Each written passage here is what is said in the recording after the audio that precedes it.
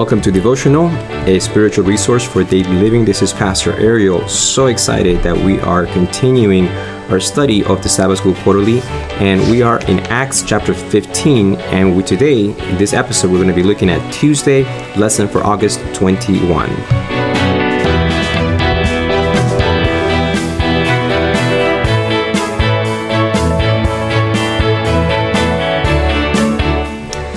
I know I keep saying the dates, and immediately after I say it, I realize, well, really, you could listen to this podcast at any time on any day of the year, and because it comes from the Word of God, it will always be applicable to our lives. So don't let the date affect if you're listening to this on November or January or whenever. I'm confident that as you invest time, God will bless you through some of the contents that He is impressing my heart with. And of course, I do want to encourage you to study this on your own.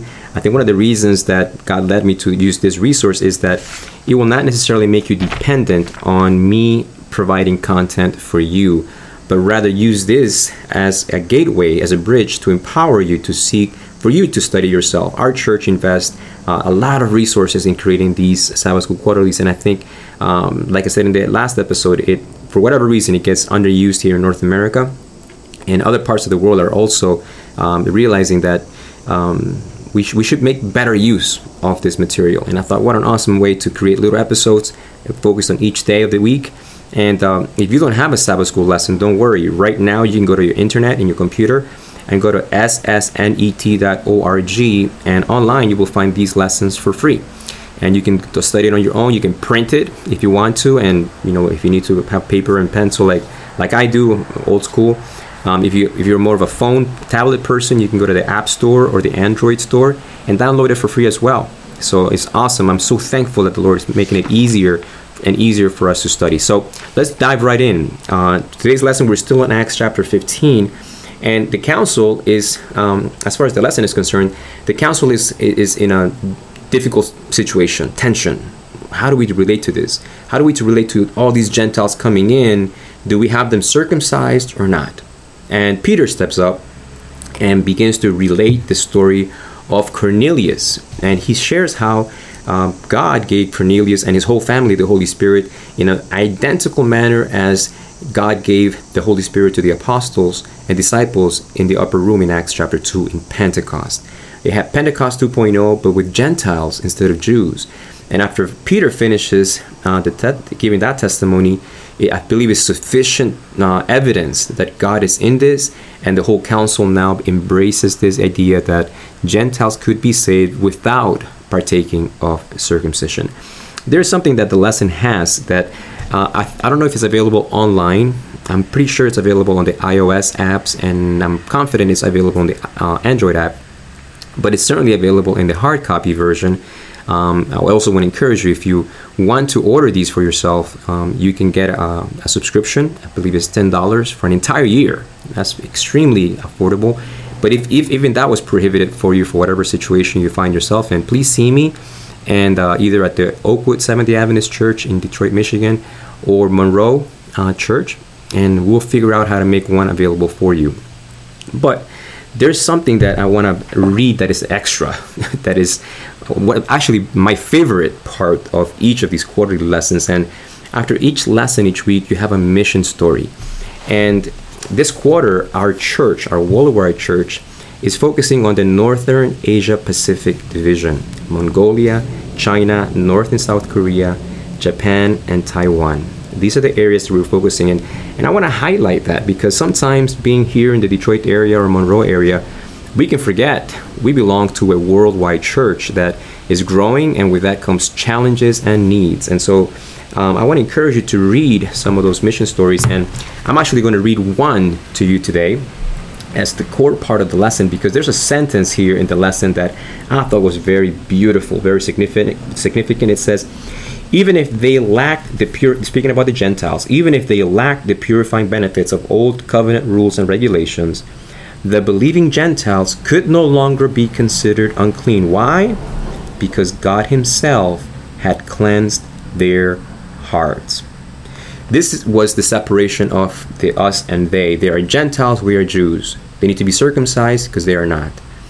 But now, through the purification of the heart, Here is where we find the fulcrum of unity. Here is that spoke that unites the wheel spokes. Cleansing of our hearts through the grace of God. I want to read to you a story about this cleansing of the heart that comes. If you do have the hard copy lesson, it's on page 63 in your lesson. I'm not sure where you would find that online. I hope they do include them. If not, you can download the iOS app from the App Store or the Android Store. But this comes from page 63, and the title of this mission story is called Pornography versus the Gospel. Pornography versus the Gospel by Takahashi Toru. I told you this is from the Northeast, and this comes from Japan. I'm going to read this. It says, "The day was long and disappointing as I went door to door to sell Seventh-day Adventist books in the southern Japanese city of Shizuoka.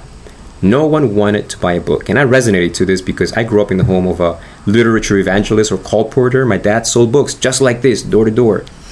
So Takahashi was doing this and no one was buying books from him.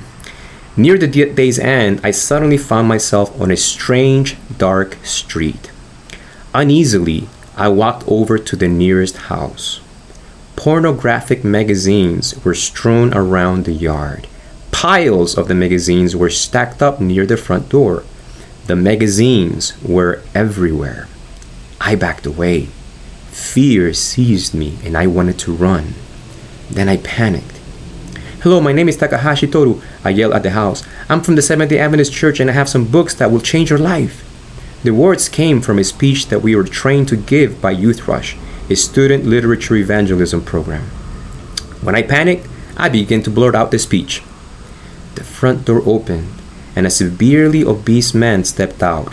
Still following my speech, I asked, Would you like a health book?" I expected the man to say no, and I was prepared to run. But the man, his voice rumbling in a deep bass, said, "Yes, I like a health book." I nervously held out a small missionary book. The man took it and opened it with interest. "Yes, I want to get this," he said, pulling out some money. After the sale, I fled. I was scared and I wanted to get far away.